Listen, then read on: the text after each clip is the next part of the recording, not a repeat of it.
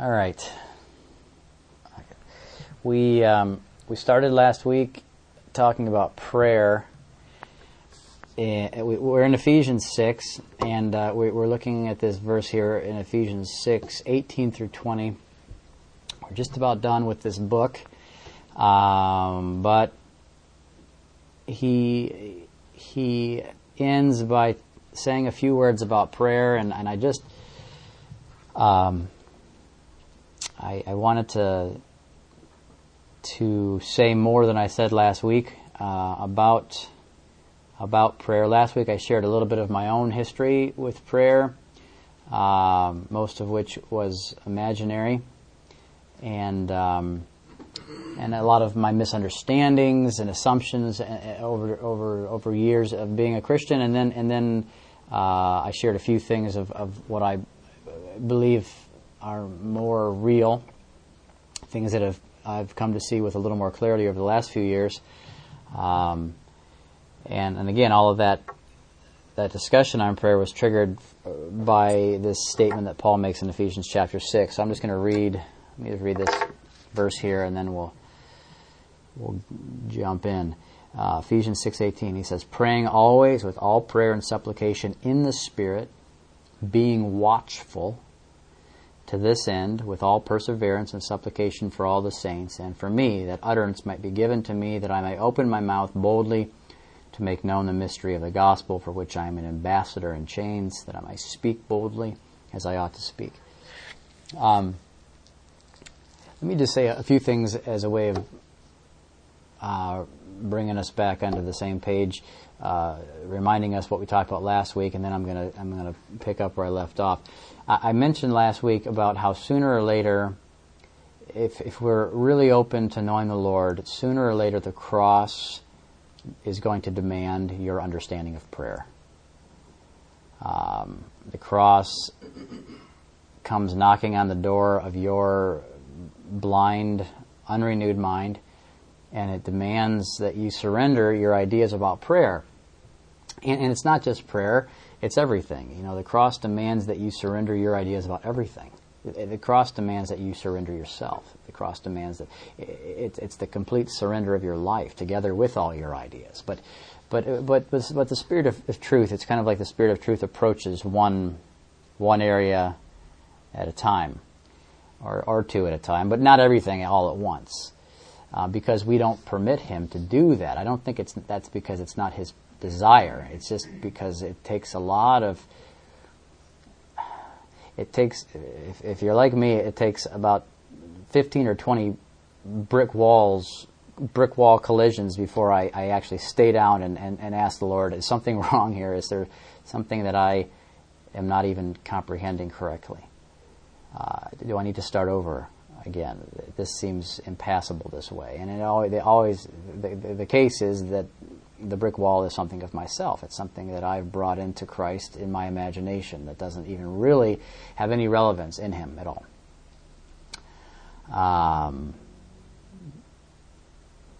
But anyway, the cross comes up to the door of our heart, or Christ. You know, Christ as the cross, Christ as that end, Christ as that division, and He knocks and He says, "Can I destroy this room?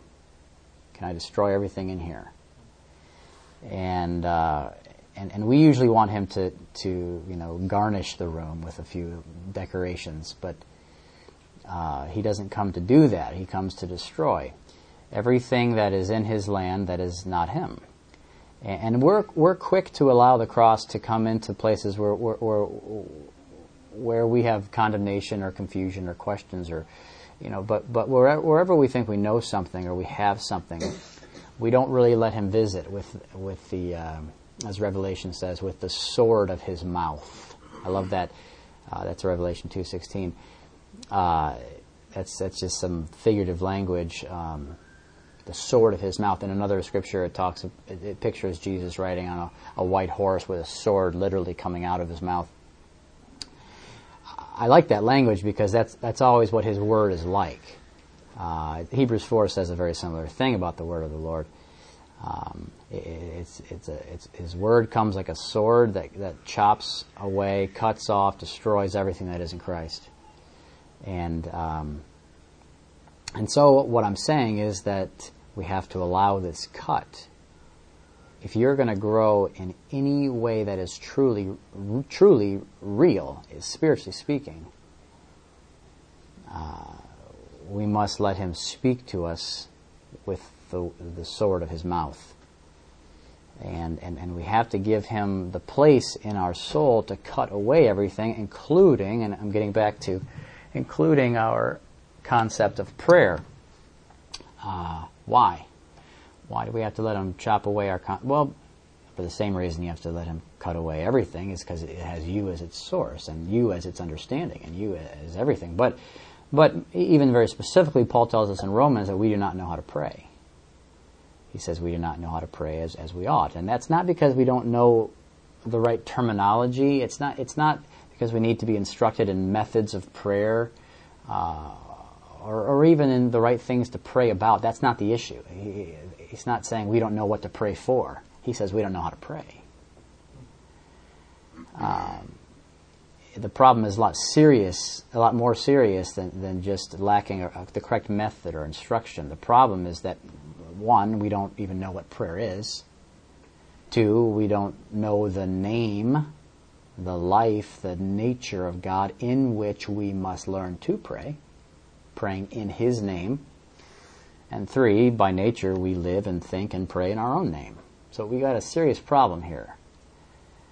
And that's what I was trying to describe last week. And without recognizing that problem, without letting the Lord show us the nature of that problem, then prayer is most of all just the verbalization of my desires. And I wasn't saying all that last week so that we would stop praying. I was saying all that so that we would let the Spirit of God deal with our hearts about the nature and reality of prayer. And we all desperately need to do that. The fact of the matter is that unless you allow the cross to progressively destroy our name, our nature, our life, our thought, then we never realize the greatness of praying in His name. It's just an idea. What we do, as we've all heard it a million times probably in our lives, what we do is we pray in our name, we pray in our life, our nature, our desires, our appetites, whatever, our world. And then we put His name at the end of our prayers. And then we call that praying in His name. His name is not something that mixes with our name. You understand what I mean by that? It's an entirely distinct and perfect name. It's a name that He will share with you. He will write that name on you. He will reveal in you that name. It's a name that He'll give you to pray in, but it's not your name. And it doesn't mix with your name. In fact, your natural name, so to speak, is enmity with Him. And of course, I don't know, I try not to speak in Christianese. I know that I do, just because some things just become familiar concepts and ideas to us. When I say name, I mean who you are, not your title, not, Billy. That's not, the name of the Lord, the name is the sum total of who you are and how you are recognized. It's who you are. So experiencing the inward working of the cross is not an option if we're going to learn to pray in His name. Christianity is an experience of the life of Christ. You've all heard me say so many times that Christianity is Christ. Christianity is life, and that life is the life of the Son of God, and that life has a nature, has a character, and a will, and a mind associated with that life. In other words, that life comes complete with its own name. The name is what God understands the life to be.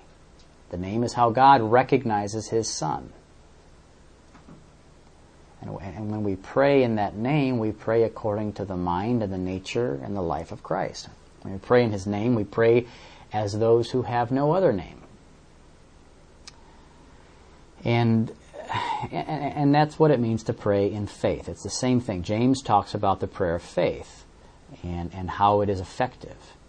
Jesus also talks about praying in faith. In our Bible, sometimes the Greek word for faith is translated belief, which isn't a crime. It's just, unfortunately, it conjures up a different image for many of us. when we think of praying and believing, we think of trying really hard to imagine that we're going to get the thing that we're praying for. We think of trying hard not to doubt. But the prayer of faith doesn't work that way. It's not what it is. It's a prayer in a different name. It's a prayer from a different source. It's a different mind. Your doubting is excluded because you are excluded when you pray in that name. You understand what I mean by that? And that's why the prayer of faith is effectual, James says. Praying in faith is not trying to force yourself to expect a certain outcome. That's ridiculous. Who do we think God is? I mean, that would be something that he'd be looking for. Okay, and I know I heard you ask that, but I haven't yet seen you force yourself to expect a certain outcome. When I see that, I'll give it to you.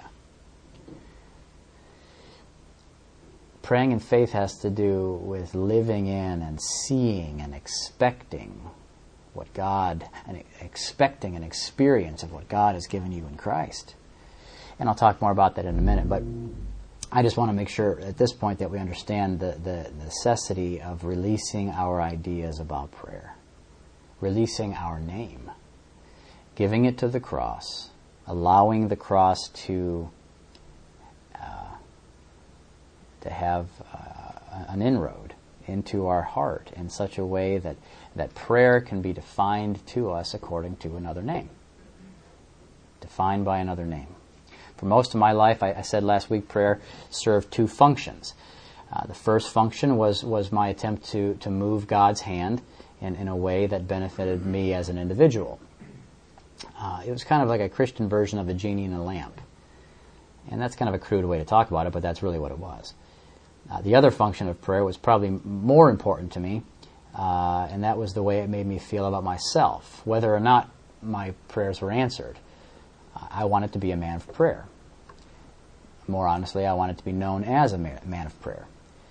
And even if God never answered a single one of my prayers for much of my life, I'm ashamed to admit that I would have been quite content simply to be known as a man of prayer. That would have been just fine. Pathetic, embarrassing, but true. And that's how we are. And I'm admitting my motives so that you will realize your own. I'm not just trying to embarrass myself. I'm uncovering myself so that you won't be ashamed to uncover your heart. It's the same thing. It's the same way. Let's just face it together. We've prayed in our own name. It's a fact. Let's accept it. We've prayed from our own life and for our own life and purpose and will and gain. We've used an imaginary version of prayer to better ourselves rather than the gift of prayer to participate in the eternal purpose of God in Christ. And I'm okay saying that about myself. Honestly, these days, I don't have any other expectations of myself except to do stuff like this. So that's just what I am. That's not just what I do, that's what I am. That's what I always am. Apart from Him, that's what I always am. But see, prayer was not that way with Paul. I concluded last week by saying just some thoughts about what I think prayer was like for the Apostle Paul. And really for any man or woman who begins to know and abide in the name of the Lord. I believe that prayer for Paul was something similar to breathing, spiritual breathing. I believe that the weight and reality of God's finished work in Christ pressed in upon Paul's soul. And I believe that he was a man that became constrained by the truth, crushed under the weight of the truth. Have you ever felt that way in moments of great light, in moments of great awareness, almost crushed by the weight of the truth, in such a way that almost anything that came out of you would be reflective of that truth? Prayer comes out. Prayer squeezes out of that crushing weight. Prayer that is according to the truth.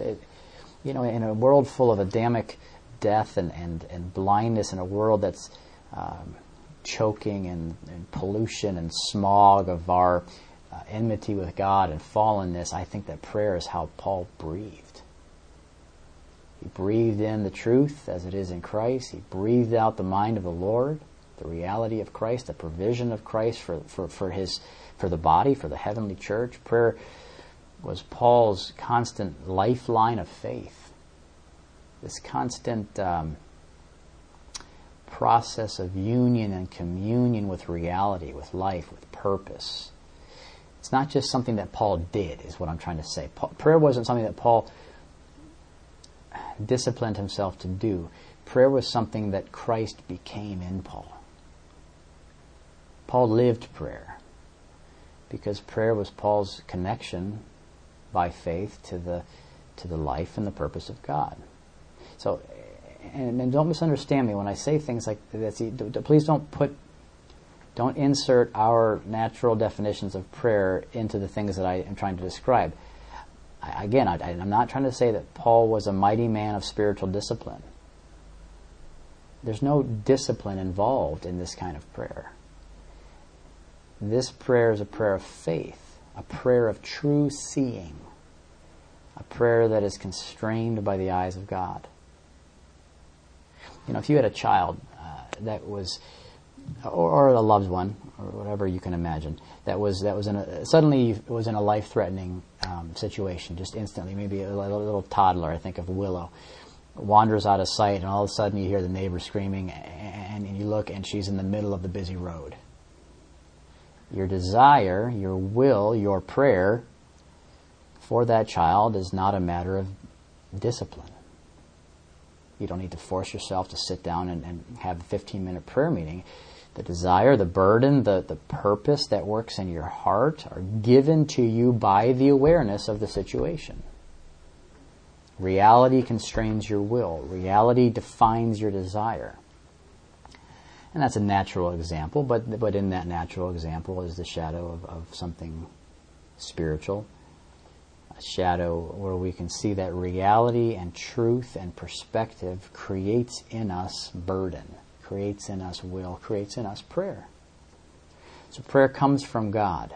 And you know, we're accustomed to thinking of God as the recipient of prayer. But He's also the author of prayer. He's the source, He's the means, He's the recipient, and He is the response. God is all things of prayer. We're usually, used to thinking of ourselves as the source, and our words are the means, and God's the recipient, but then stuff is the response. Things are the provision. We have 1 out of the 4 correct, but God is all 4. And of utmost importance right now to what I'm talking about, Christ is the source and the life of our prayer. It's this way with every single thing in Christianity. Christ is your life. Do you understand? And I know you do, but look at it again. Christ is your life. What are you going to add in the way of prayer or anything? Everything that we do as Christians must be some sort of a functional expression of the indwelling Jesus Christ. That's what Christianity is. He is the true mind that works in us, the nature that must work in us, the will that must work in us, the ministry that must work in us. Of course, prayer isn't going to be anything different.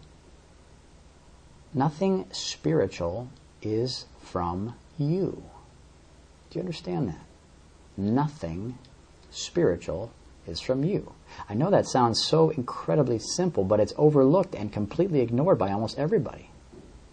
You are the source of nothing, spiritually speaking, and therefore nothing spiritually real or valuable.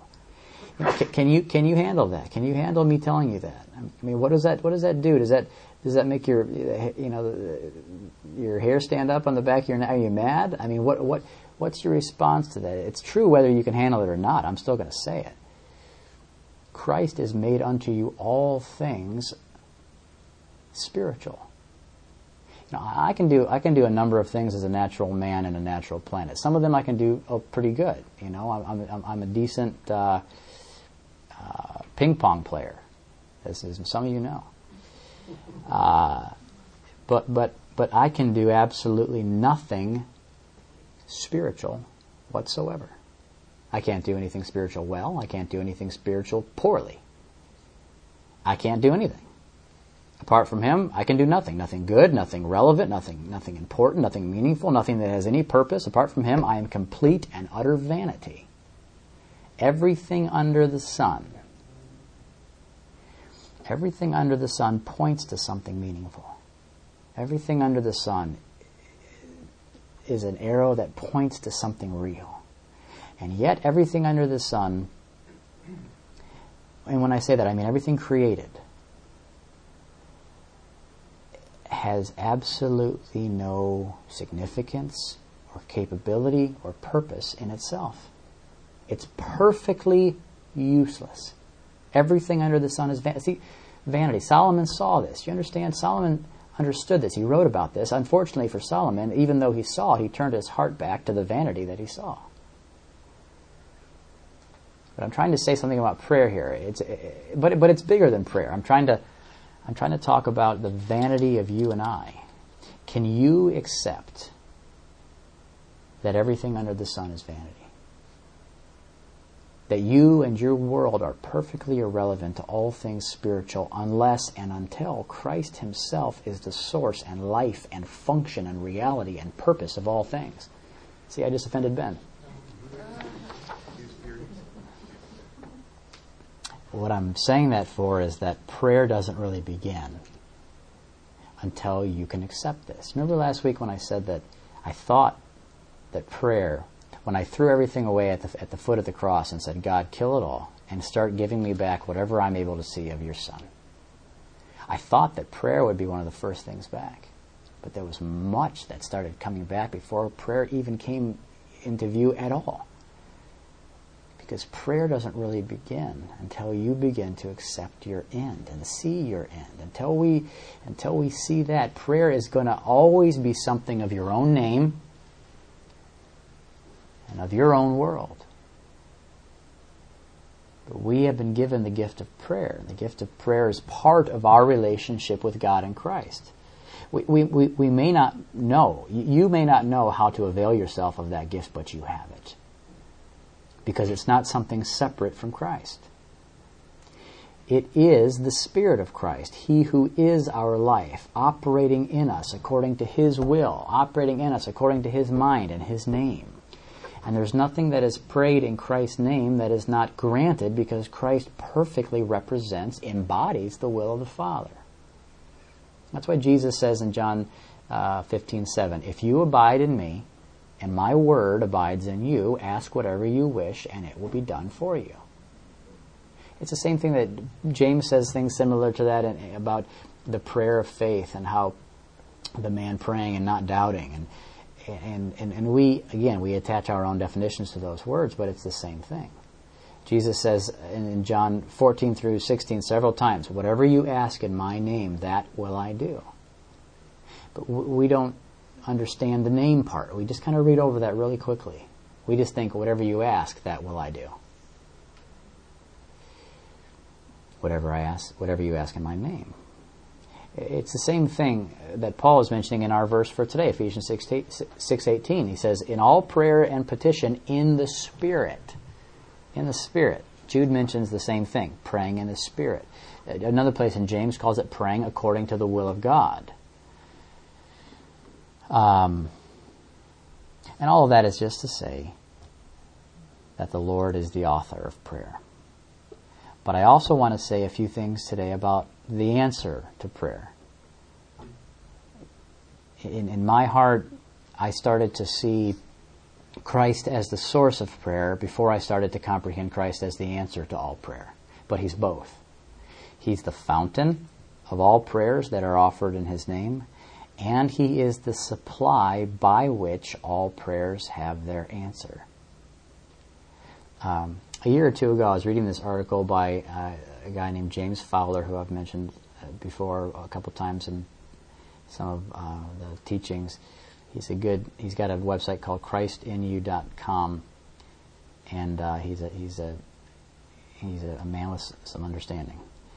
And he was writing an article about prayer, and he made this statement. And I remember at the time it hit me in a really real way, and I knew that it would come back around, and I would be thinking about it many more times, and that was in fact what happened. He said, this is the statement, he says, the answer to our prayers will be but the manner in which God wants to apply the life of Jesus Christ. And he goes on to say, the complete provision of God for man is in Christ. God has nothing more to give than what he has given in Jesus Christ. And then he quotes from this theologian Karl Barth, who I don't know exactly, I'm not recommending all of the works of Barth, but he has this statement here in his book, his famous theology book, Church Dogmatics. He says this, what does the Christian not have? What can he possibly lack when he has him, Christ? What can disturb or hinder or confuse or devastate him in life as a Christian when he can live with him, in communion with him? What need is not already met in him? What difficulty is not already removed in him? What help is not already present in him? What word of comfort that he needs is not already spoken in him? What direction that he awaits is not already given in him?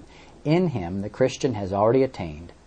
He is already at the goal, and he can look back and down upon all his distress as already alleviated. And yet the Christian has not yet realized in what fullness the divine gift and answer is already present and near to hand, and with what joy he can avail himself of it, and with what thankfulness he can acknowledge the fact.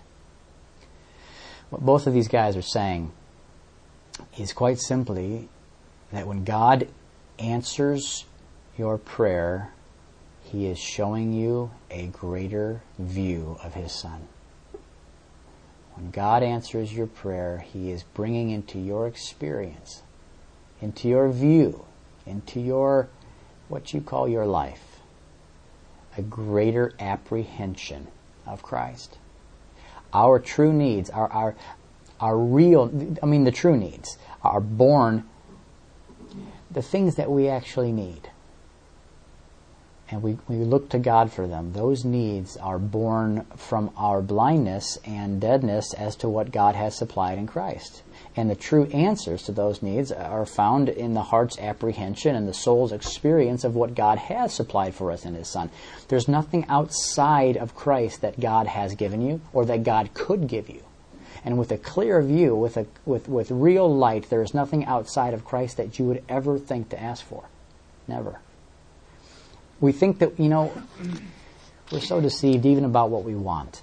We think that we want good things, but whenever we see clearly, what we really want is to experience the one to whom all good natural things point. We think we want to be accepted in our flesh, but with any light, with any clarity at all, we would see that view completely disappears, and we just want to be found in him. We just want to be accepted in him. We think we want to have purpose for our lives. But in the light, that disappears, and something far greater than an individual earthly purpose comes into view. The eternal purpose of God that I have been brought into.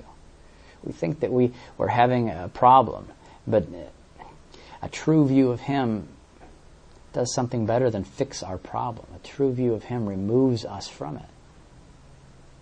And I'm not suggesting to you that God never tends to our natural needs or at times assists in natural circumstances. But see, even those things, in my view, even those things, what God is giving us there is something of the overflow of what Christ is. If a body is healed, it is healed by the life of Christ overflowing into the earth. If a circumstance is changed, it's changed by bringing Christ into a circumstance. Christ's perspective. Something that God has provided in his Son. Christ's power, something like that. Listen to how Paul describes prayer for his deliverance in Philippians 1:19. He says, "For I know that this will turn out for my deliverance through your prayer and the supply of the Spirit of Jesus Christ." That's just an interesting verse to me. Here's what I'm saying. God has given you all things in his Son. There's nothing else that you have need of.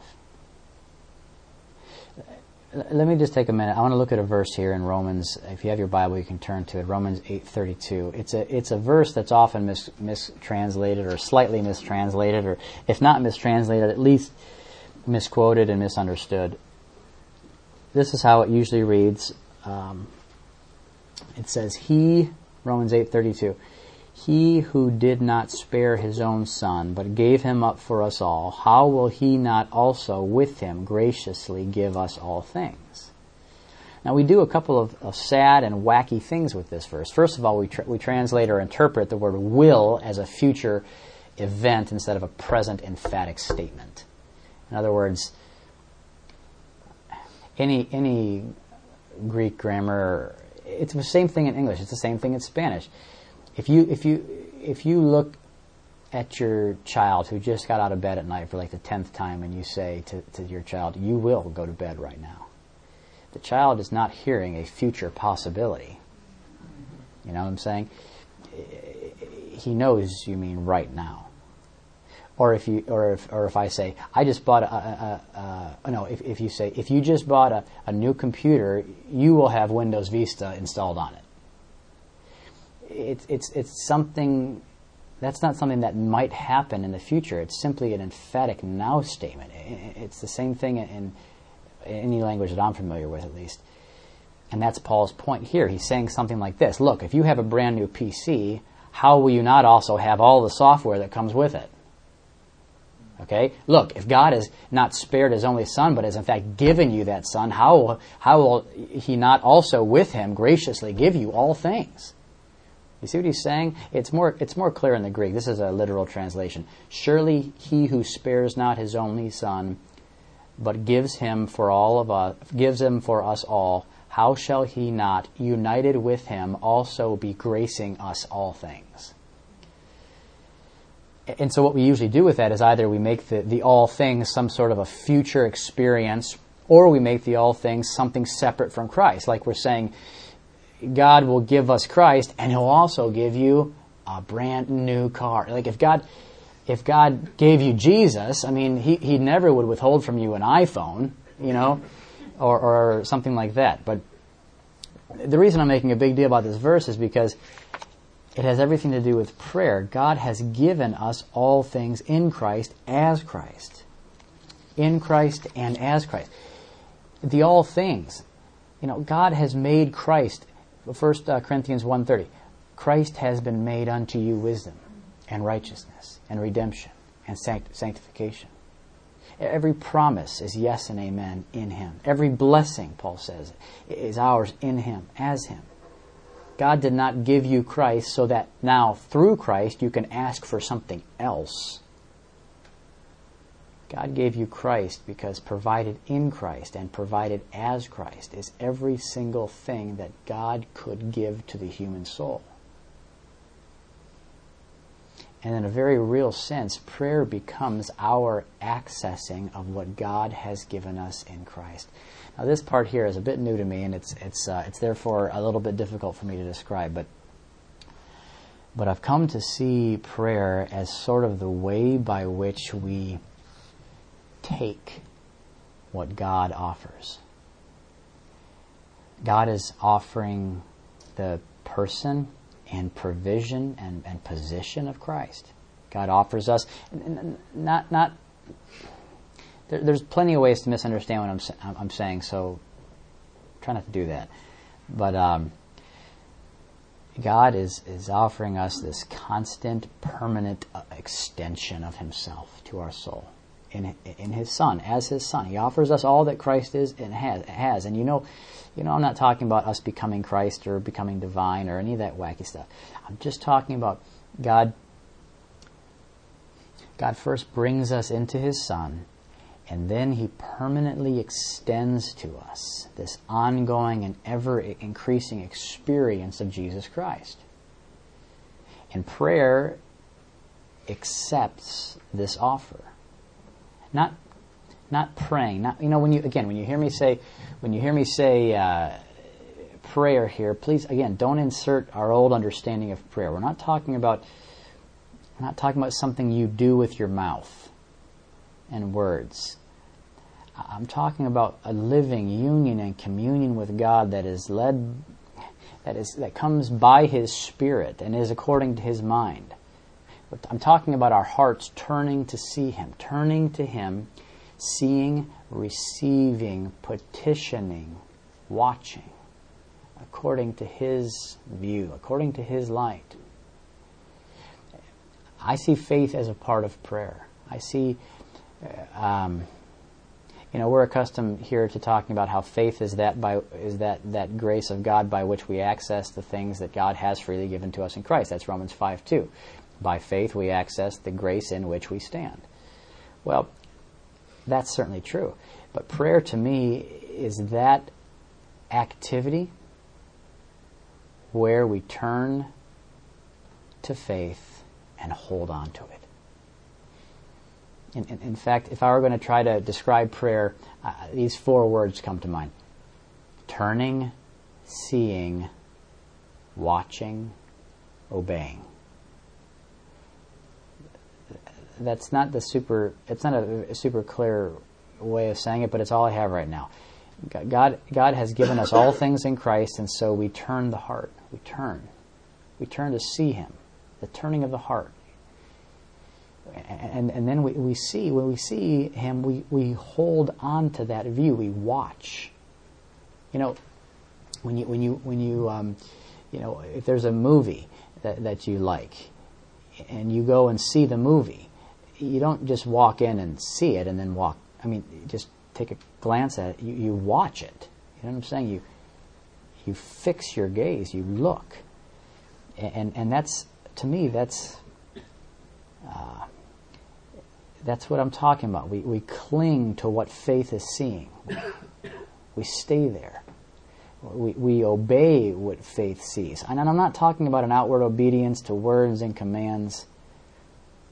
We're not in the Old Covenant. Our obedience is the inward alignment of the soul. Our obedience is the inward submission to the truth. It's a yielding of our soul to the indwelling Spirit of truth. It's a succumbing to His reality. Prayer connects there. It turns, it connects, it sees, it watches. Prayer is the watching of the soul. In some ways, it's kind of like, here's another analogy that is weird, but it's like turning on a hose. It connects us, prayer connects us by faith to His fountain.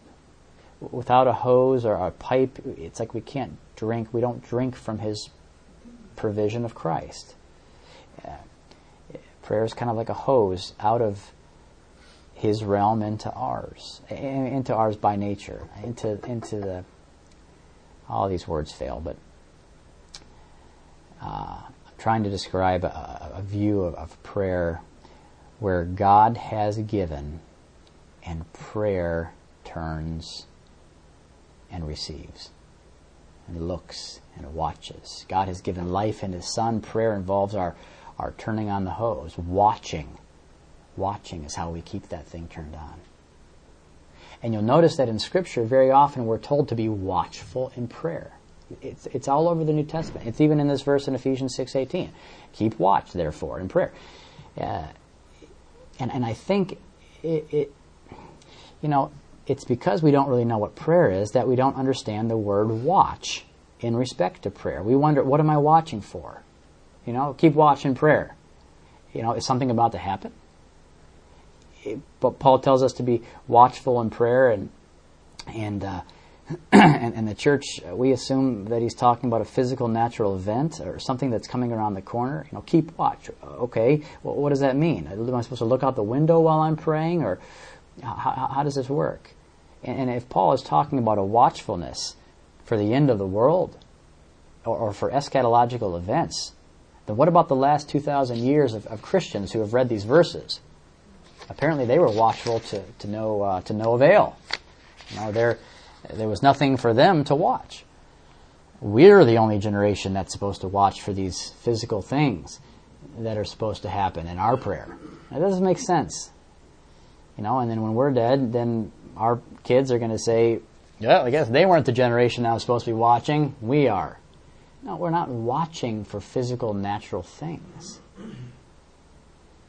if there is a real prayer, a prayer of turning and seeing, then watching suddenly makes a great deal of sense. You turn to the TV, it's not on, watching doesn't make a whole lot of sense.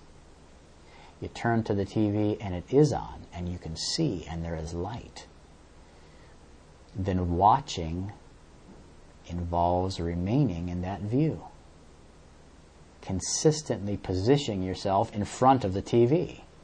And we're all really good at this in the natural.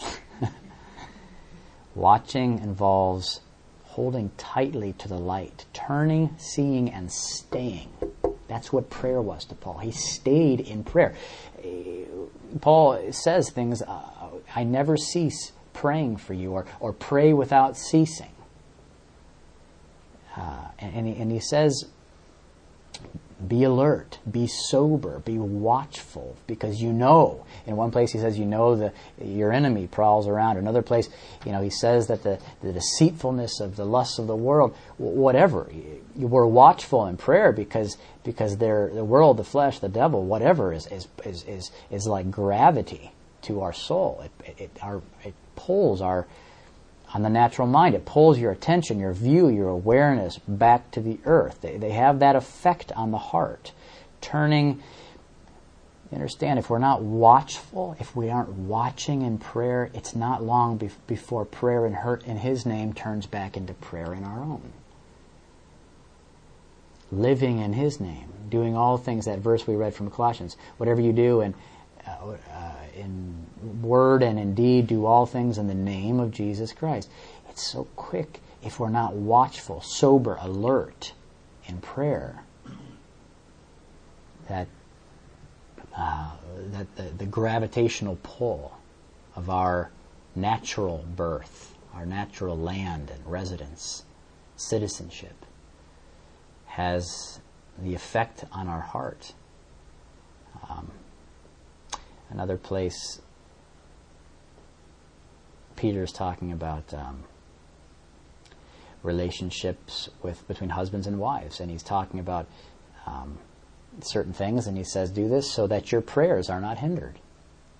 And we've done weird things with that, like be nice to your wife or God's not going to hear your prayer. No, he's talking about relating in the earth in such a way that your heart is not taken from watching, from prayer.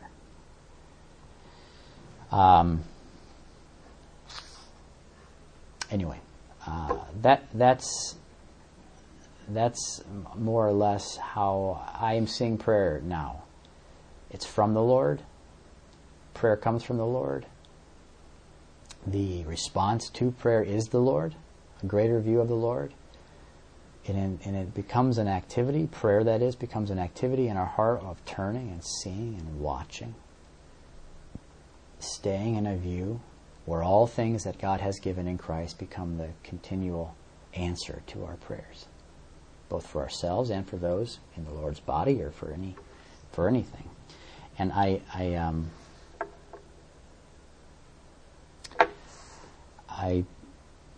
need to wrap up here, but I said last week I was planning on saying some things about the Lord's Prayer I have here in the notes. Because Jimmy asked that question last week about the Lord's Prayer. And we can maybe talk about this more in the groups this week or maybe next Sunday when I share. But let me just say a couple things just for the record. The Lord's Prayer, first of all, the Lord's Prayer was given to Old Covenant Israel. It was taught to the disciples before the cross, before the New Covenant. And in saying that, I'm not saying it's obsolete. I'm not dismissing it by any stretch of the imagination. I'm simply saying that it has been fulfilled. And what I mean by that is that it is given to us in the language of type and shadow, as everything of the Old Covenant was. Natural provision, natural covenant, natural illustrations of our relatedness to God. And it is like everything else, it's fulfilled in spirit and truth. Jesus teaches them, they ask, how are we supposed to pray? And Jesus teaches them to pray according to what Jesus knows their need to be and according to what God's provision and desire is. And what I'm saying is that now in the new covenant, God's desire, let me put it this way, our need is greater and God's provision is greater. The covenant is greater. In the old covenant, they were relating to God according to a natural kingdom in the earth. They were an old heaven and earth, a daily bread, and provision for natural Israel in a natural land. And sometimes that provision was given through manna falling from the sky, and other times it was the yield of the land that they were living in. But God gave that daily provision, that daily bread, part of the covenant. It was natural. The forgiveness that God had established with Old Covenant Israel was according to types and shadows. It was a daily forgiveness that was based on offerings and sacrifices and things that represented Christ. These are the elements of the Lord's Prayer. This is what Jesus, he runs them through some of these elements. But now in Christ, all of these aspects of this prayer have become far greater provisions of God through Christ, far greater needs of the soul to be met in Christ. In other words, he has established his kingdom, the kingdom that is made without hands. And when we're praying for that kingdom to come, as it is on earth as it is in heaven, we're not praying for the physical type and shadow of that we saw in Solomon's day. We're praying for the kingdom that Jesus said is, don't look around for it, it's within you. Let it be here on earth as it is in the heavens. And in fact, there is a new heavens and a new earth in Christ where we have come to dwell in him. But beyond that, he is the bread, the daily bread. He says that of himself. He offers himself to us in that way. The provision for your covenant. It's in his blood that we have forgiveness, both forgiveness with God and with one another through his death.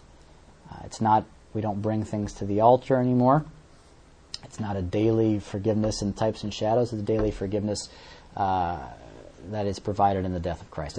We could walk through the Lord's Prayer verse by verse, but my point is simply that the Lord's Prayer is still a wonderful prayer.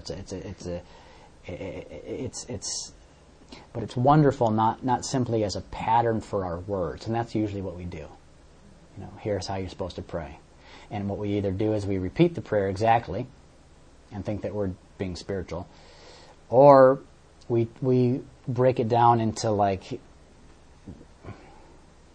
I've seen this so many different ways. Break it down into like thematic elements and like insert your various things into there. Like first you praise him, hallowed be your name, God, you are something. And then, okay, I did that part. And then, then you do that. And that's just goofiness personified.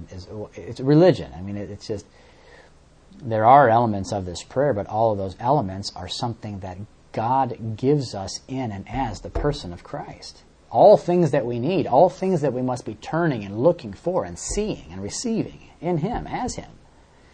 But not just, it's not like a recipe for appropriate communication with God. I'll just read this last sentence. It points us, the Lord's Prayer points us to a variety of ways that we need Christ to be God's provision for the soul. That kingdom, that bread, that relationship, that forgiveness, those kind of things. Amen. Let's pray.